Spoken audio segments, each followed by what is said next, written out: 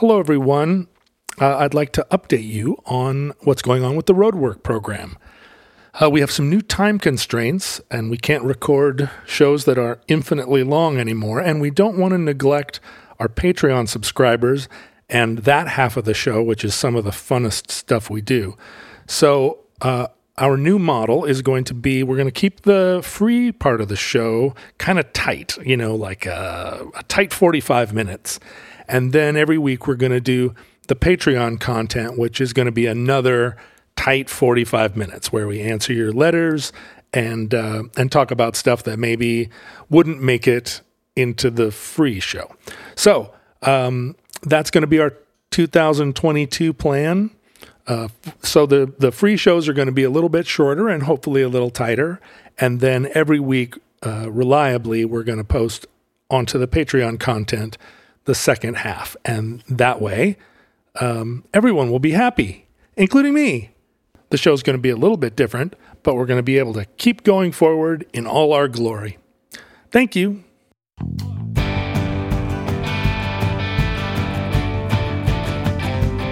Hello. Hey, John. Hi, Dan. Oh, you got it working. Yeah, not really, but here I go. What was going on? I think this is what the listeners want to hear.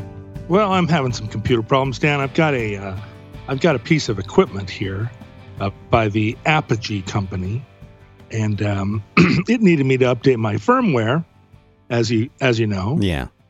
And the way the computers work, I don't want to have to tell you how computers work, Dan. Yeah. But when they need something, they just stop whatever you're doing. Yeah. You know what I mean? Like they say, "Oh, I need you to update my firmware." Now, maybe you can tell me, Dan. Yeah. Did it need me to be a half hour late to the recording of our show because it needed something? Is that what our relationship is like? My relationship with my computer, it needed something. Yeah, I wanted you to do something. No, couldn't wait. I mean, it's, it could. Did you update your operating system? Sometimes it gets very picky about things like that. But it's always frustrating when it decides. Windows notoriously bad with this. Like you sit down to work and like, oh, we've got an update that's going to take 3 hours, and it's starting now because your computer is just rebooting by itself. Yeah. So that's what happened. I mean, it took me a while to do that, and then it changed the settings. Things were muted. So I thought something was broken, but you know what I did, Dan? I went in and I pushed virtual buttons. Yeah. Until something changed. And I'm not a complete audio noob. No. And if it were a console, I would have been pushing real buttons. Mm-hmm. And if I'd been pushing real buttons and then it changed like it just did, which is to say not really connected to any button I pushed virtual buttons and then it started working. It's not that I pushed a button and it started working. It was that I pushed a bunch of buttons and then all of a sudden, kind of unrelated to the button pushing, it was working. Yeah. Very frustrating for me as someone who likes buttons. I think I've talked to you about this before. There's a fashion in audio called the big knob fashion. They started making these boxes that just have one big knob. And it looks very elegant on your desktop. Look at that knob. Mm-hmm. That's a big old knob. It's not some dumb old-fashioned box that had a lot of little knobs that, like, where you knew what each knob did. It's just got one big knob, and then you can change what the knob does. Right. Yeah, I use Universal Audio if I have a choice, and so the Universal Audio preamp that I have is like their, it's called the Arrow, which I don't recommend. But I don't want anyone to go and buy this thing. That there are better ones out there. And the main problem, I don't want to get too much, into a rabbit hole. But the problem I have with this one is there's no on-off switch. It's powered. It powers and delivers its audio in and out through the Thunderbolt port on it, Thunderbolt 3 port on it, and there's no way to turn it off. It's always on. And I understand that, like, in theory, like your higher end audio gear is meant to, like, you rack it up, you plug it in, and it's always on from now on, like until you close down the studio and, you know, retire. Burn it to the ground. Yeah. They never are turned off. But I don't live in that world. I want to turn stuff off. And so I found that the only way to do this is to constantly plug and unplug the connection, which is really dumb. So anyway, that's my biggest complaint about it, but it works great otherwise. And it has the same thing you're talking about. It has one giant ass knob on it. And there are a few other little buttons, and sometimes you have to push down on the knob to get it to sort of cycle through the different settings. Everything is controlled by the knob. And you know where I remember seeing that first? The first time I remember seeing this, I didn't have this vehicle, but I knew someone that did, was in a BMW Series 8. This was maybe, I don't know, like 10, 15 years ago, somewhere in there. And instead of having like buttons and things you could actually control, it just had this exact same thing you're describing. It had this knob, this big knob sitting there. And I guess the idea was you could be like driving and you could have your hand on the center console where you probably have it anyway. And just right beneath your fingertips, there's this big ass knob that I guess they thought you would use to just control everything. You can control the AC with it. You can control the radio with it. You can do pretty much everything except shift and drive the car with it, every other function. And I don't like that. I want a separate, but I was just thinking about this yesterday, how more and more the controls for your car, your truck, whatever, are being moved from physical switches into a screen that controls everything. And I was thinking about how they're doing that. All the new airplanes have that too. And that's the way of the future, but I hate it. I want a button for everything. When I start that truck, if I want the AC or the heat to come up, I don't want to wait for something to boot up and a screen to display the Ford logo for 10 minutes. No, I want to turn a dial. And mine still has that, but they're moving away from it. I hate it. You know, the Volkswagens of the 1970s, and as I say this, anyone who's listening on Earth is going to know what I'm talking about. The Volkswagens and the Mercedes-Benzes of the 1970s and 80s perfected the industrial design of the climate control. They had the two knobs, and one of them was temp and one of them was fan speed. And then they had, and it had no words on it. It was all graphical. You know, there was the slider from cold to hot or whatever, you know, like as I say it, I'm picturing it in my head, but it was such an intuitive and simple thing, because what do you want? You want it to be hotter or colder. Sure. You want it to be coming out of this or coming out of that. Right. You know? Yeah. And they used this design on everything from the base model Rabbit to, you know, more or less the top level Mercedes for what seemed like long enough that it would just be institutionalized as the way that we thought of climate control. And then at some point, they decided that they needed to put it all on a screen, and it needed to be one big knob, and it needed to be something that first of all, you had to study in order to understand. And then as you were driving, it would still be a very confusing array that you'd have to understand first, you know, and then your hand, I think you'd have to put yourself in lab conditions, and then practice doing it with your eyes closed until you could, you know, it became like SEAL training. How do you operate this submarine in complete darkness? Right. And I feel like everything is that now. This machine could and just did stop working, but one day it could just do it and give me no indication. You know, like a machine. The other thing that's confusing about this is a USB machine, and yet every time I turn it on or turn it off or it cycles through something, it audibly clicks, not in the headphones, but the box itself clicks. And I wonder whether it is, because I don't think there's anything mechanical in it. I wonder if it's a thing like where they give Teslas fake engine sounds to keep people from. And I think it's like the power hitting something inside of it can make a sound. A click. Yeah. But it feels like it's a click I've never heard from another device. Like it's a signature sound that some engineer was like, oh, we're going to put a cool click on this box. Yeah, the Arrow does that too. When you power it on, it does a little freaky thing with its lights all like Christmas treeing, and then it goes shh, tick, tick, tick, like that, very audibly. Yeah, it's insane. It's working. Yeah, I'm working now. I the other Universal Audio, I had an Apollo 8, one of the first Thunderbolt ones with like it had eight preamps in it. Yeah, it did the same thing when you would boot it up. It would do the little Christmas tree and it.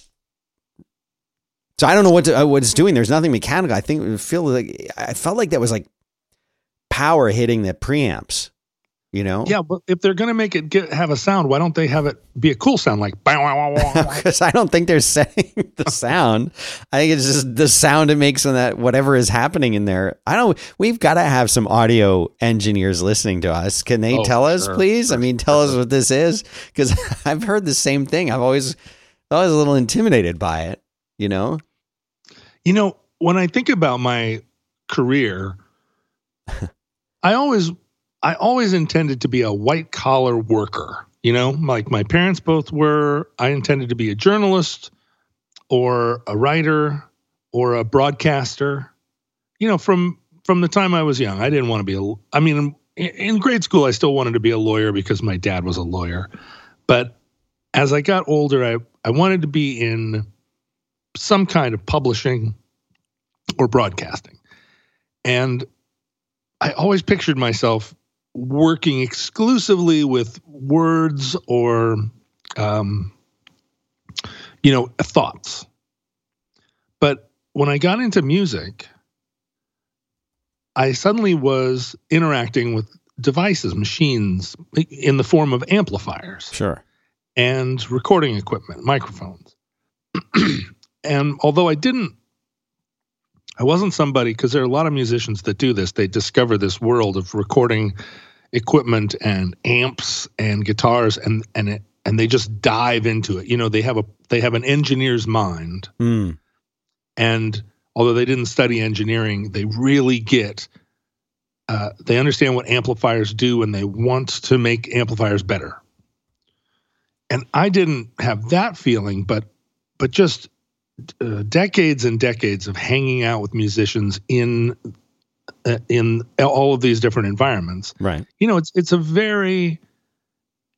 an electrical environment, an electrical engineering environment. Mm-hmm.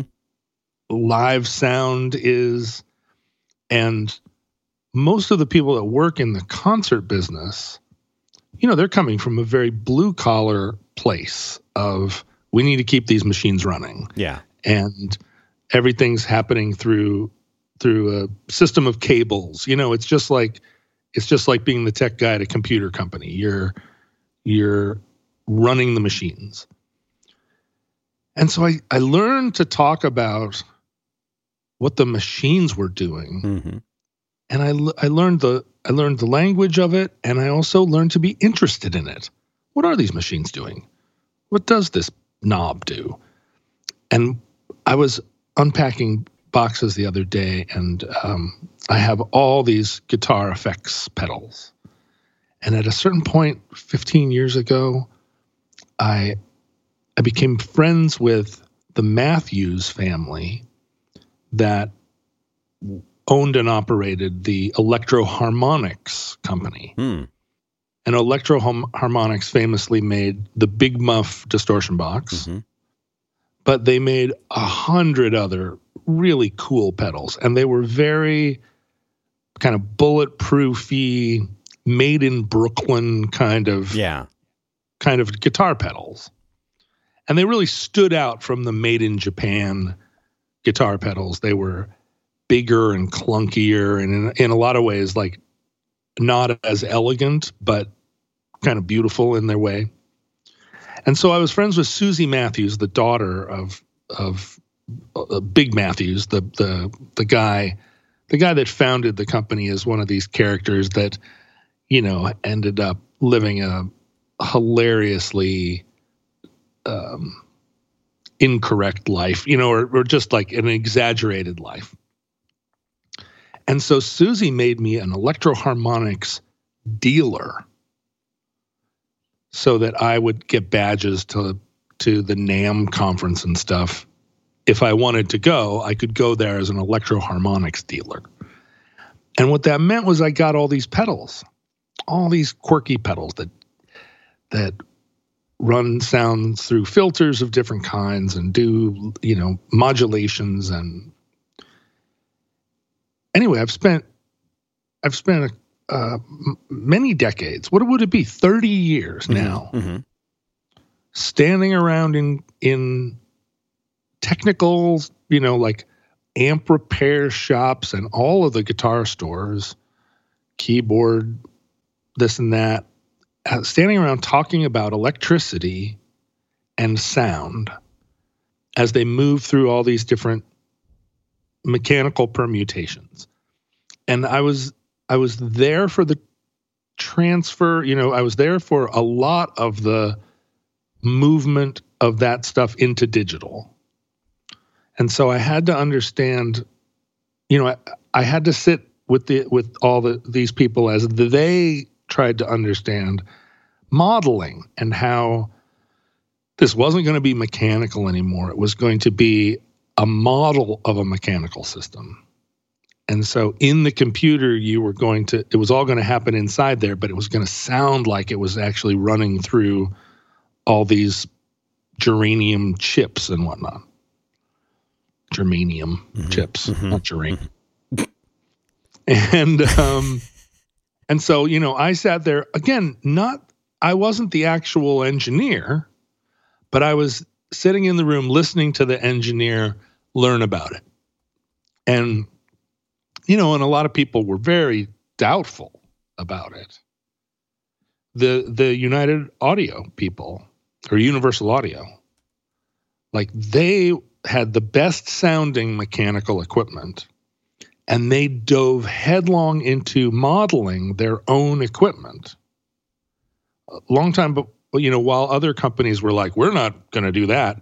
And so UA has like this like industry standard level of great sounding models of their own equipment. I mean, like, I'm not good enough to know if you played me the original, something through this preamp from 1978, that's like, the benchmark for warmest tones in the world for a voice. You know what I'm saying? Like, if you played me that and then played the modeled one, I'm not good enough to tell the difference. But I feel like the audio pros, a lot of them are also can't tell. This stuff is really good, like really, really good.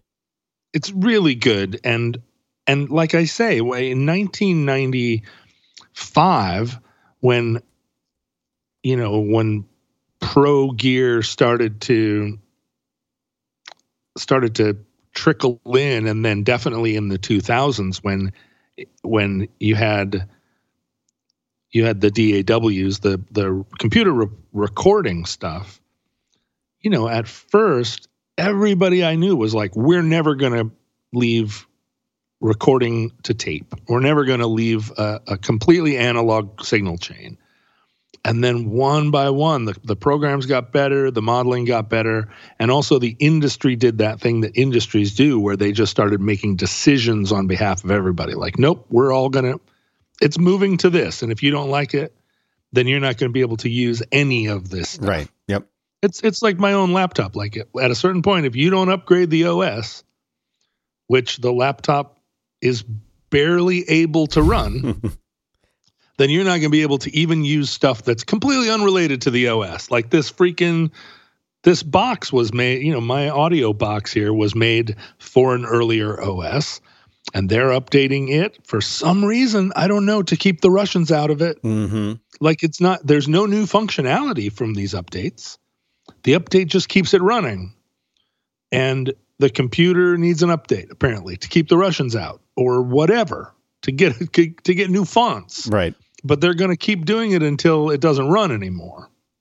And my computer now is at that level where every time I turn it on, it's like, you need to update your operating system today, now, tonight, at the latest. And I keep putting it off. Because I know it's going to brick it. But well, I mean, to Apple's credit, they don't brick a lot of their laptops when you upgrade them. Well, except I've had stuff where I upgraded it one OS too far, as I'm sure you have. Mm-hmm. And then it's like,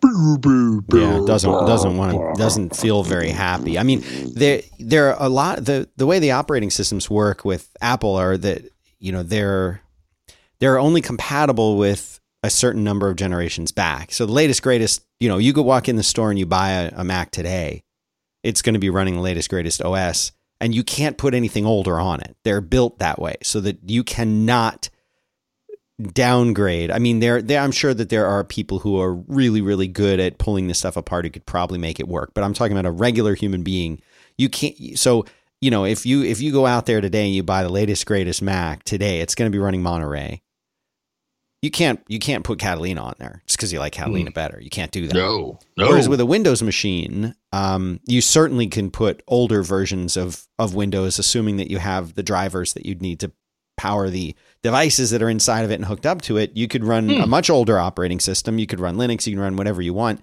And yeah, it's true that you can kind of do that with a Mac as well, using an alternative operating system. But macOS itself is going to be sort of like, when you buy it, you get that operating system and forward. And then how far forward it goes also varies, because at certain points they start to like phase out their support for the older hardware. So that's why if you're like me and you have older Macs still in service, you can only upgrade them so far. You might, this one can go to Monterey. That's cool. This one can only go to Catalina. This one, that's stuck on Snow Leopard, so you get these Snow Leopard ancient ones. But actually, depending on what you're using it for, sometimes those operating systems are just fine. I mean, I think Apple's doing a good job adding features, but I can't say that any of the stuff that they've added in the last, 5-10 years even. Like, I'm not talking about performance improvements, things getting faster, little tweaks to the Chrome that I like. So that's fine. But like the major features of the operating system that are exposed to the user, for me, they're not that like significant. Like, I don't like, I think it's really cool that like I can hit, I think, is it Mail that I noticed this the other day? Inside of Mail, there's like, as you're composing an email, let me try it right now. Yeah. As you're composing an email, in the upper right of the Chrome, you can change the font. Does a little paperclip pop up and ask you if you need help? No, fortunately, no. But there's a little emoji, little happy face. You can click it and it helps you insert an emoji really quick. I like that. That's fine. Like, that's a neat little improvement, a neat little upgrade. But I always feel like they should work on making the operating system faster. That should be the only thing. I remember when Apple did that, everyone got upset. They're like, we're going to come out, there was Leopard and then there was Snow Leopard, and Snow Leopard had some new features, but the big deal was that we're going to make it faster. And that's always seems like that's what they should be working on. Stop adding new features. Like do a new feature release and then a performance release. Don't tell me for 1 second I'm not going to believe you if you tell me that all of the code in macOS is optimized as far as it can be taken. No, definitely not. Outrageous. It feels slow. macOS feels slow. Everything feels slow. All the computers, the fastest, brand new, fastest computer you can get. I'm not talking about like encoding, transcoding video or something. I'm not talking about that. I'm just talking about like interacting with it. Everything is slow. Phones are slow. They are slow. Everything's slow. They weren't that slow when they first came out. The first ones were faster than these ones. And I think it's because they want to keep us down. I know we talk about conspiracy on this show. Yeah. Very little, not as enough. little as possible. Not enough. But I feel like Apple and the NSA, they're colluding to make us think that things are slow, that our minds are slow. In order to get us to buy more sugary snacks. Mm-hmm. But I feel like now I've been resisting knowing about this stuff, and all of this electrical stuff got into my head because I wanted to play guitar. And it wasn't that I wanted even to sound good, because I'm like you were saying, I don't have the ears, but more than that, I don't have the temperament to care about my tone that much. And partly it's because I know I was never a good enough guitar player to know what to do with good tone. Mm-hmm. I was reading some article by Steve Vai was saying that he played Eddie Van Halen's rig one time. He got up and like plugged into his amps, and he said, I was going to play the guitar, and I knew it was going to sound like Eddie Van Halen.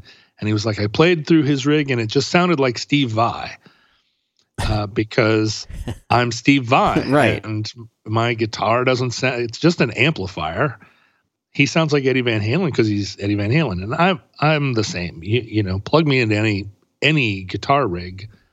The first thing I'll do, and this is crazy, I never understood this about myself when I realized it, but the first thing I do is turn the distortion down. And if you turn the distortion up, it's cooler sounding, mm-hmm. and you can get away with murder. And as somebody that's not that good of a guitar player, I don't understand why I didn't go toward getting away with murder. Uh-huh.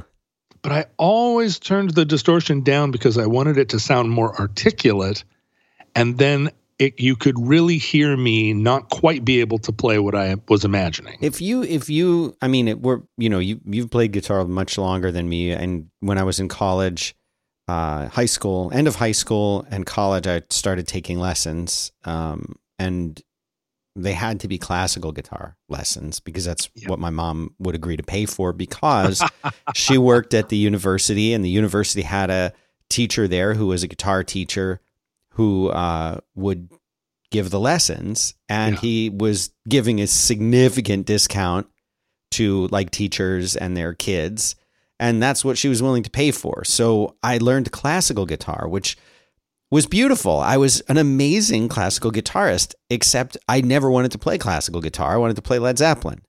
Mm-hmm. And nothing that I learned, I mean, yes, the fretting skills translated well to, any other form of guitar playing, but I'd been playing guitar for 5 years and I didn't know what a G7 chord was because no one had ever taught me a single chord. I could have told you, I can't now. I could have told you every note on the fretboard, and every single place I could play a C or a D or a G individually, but all things I don't know. Right. But I don't know them anymore. I mean, it's useless, but I can't remember any Spanish I learned, but I couldn't play I knew G, A, D, C, E, F. That was it. Those are the only chords. Maybe A minor. That was it. I had no knowledge of that. I didn't know conventional rockabilly picking styles. I didn't know anything that translated into what I actually wanted to be playing. So here I had these amazing skills, but no knowledge of how to use them in a way that made any kind of reasonable sense. And that was really frustrating to me. But when I would try and figure that stuff out, I could pick up a regular guitar and I could play solos pretty easily because I knew where all the notes were. I knew all the scales. I knew all that stupid stuff. But I couldn't just sit down and someone's like, hey, play that CCR song. Nope. I have no idea how to play this simple 3-chord CCR song. Can't play it to save my life. But I can play the solo to whatever song I'll listen to it once and I'll play along with it, easy. But that wasn't what I wanted to be playing. It's not entertaining to see someone just that's annoying as hell. And I, but I always used to notice that when people would go into the guitar store, you could always tell the pros from the beginners by how much distortion. If they walk up, I'm going to try that guitar. The Les Paul, the special. And then they'd hand it to the guy and immediately just turns the distortion all the way up. You're not going to hear, you're not hearing the guitar, you're hearing the amp. And I always admired people like you actually who would come in and who would turn it down and you could hear what they were playing and they weren't trying to cover over what they were playing with the distortion. Because if you look at like what half these kids that play, you know, metal and these other things that sounds so impressive, and then you turn the distortion off, it's like two notes, ding dong, ding dong. It's like it's not anything. So it's not skill, but it's more showmanship with that kind, with distortion. It's showmanship. Well, but you know, your ears like it. Yeah, like they do. The guys in Not a Surf, Matthew plays with a lot more distortion than I do, but he is, you know, he's crafting really nice sounds. Mm-hmm. And so Not a Surf, I studied them so closely because we toured together a lot. And I really loved their show. Mm-hmm. Like I would stand in the audience and watch their show, and I loved their song, and I loved their songs, and I loved their show. And I would watch them and just try to learn what they were doing. Like, why are they so appealing? Mm-hmm. And you know, and he had this warm, washy guitar sound. Mm. And he hardly ever played a lead. It was always chords and tones.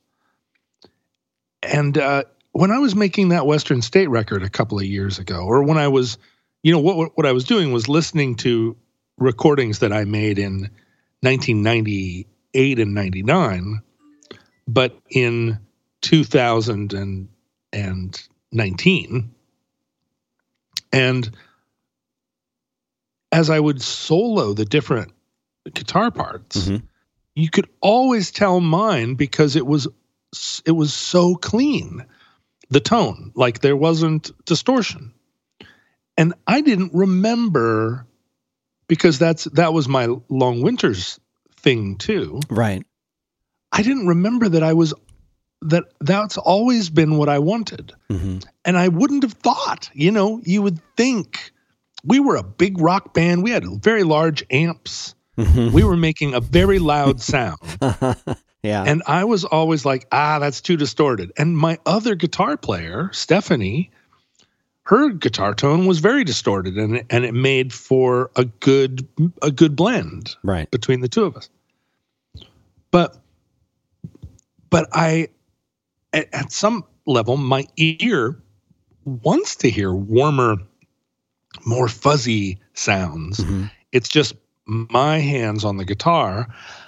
I always want these tiny little notes to come out, little grace notes and stuff, and articulateness, I guess, more than anything. But I don't actually have the hands to be, I'm not there going, you know, my hands are like clankety, clankety, clankety. So it's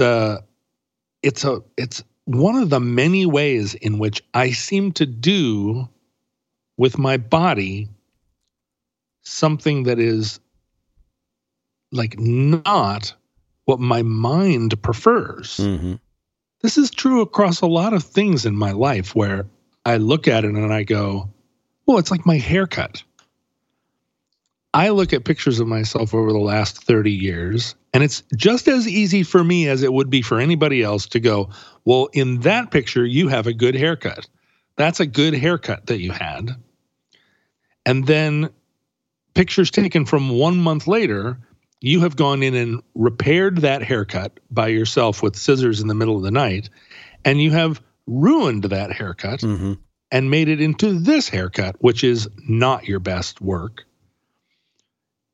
And over the course, and the same is true with the glasses frames that I've chosen, and whether or not I am clean shaven or not, and certain sort of style choices I've made, where even in the moment, I knew this is going to look bad.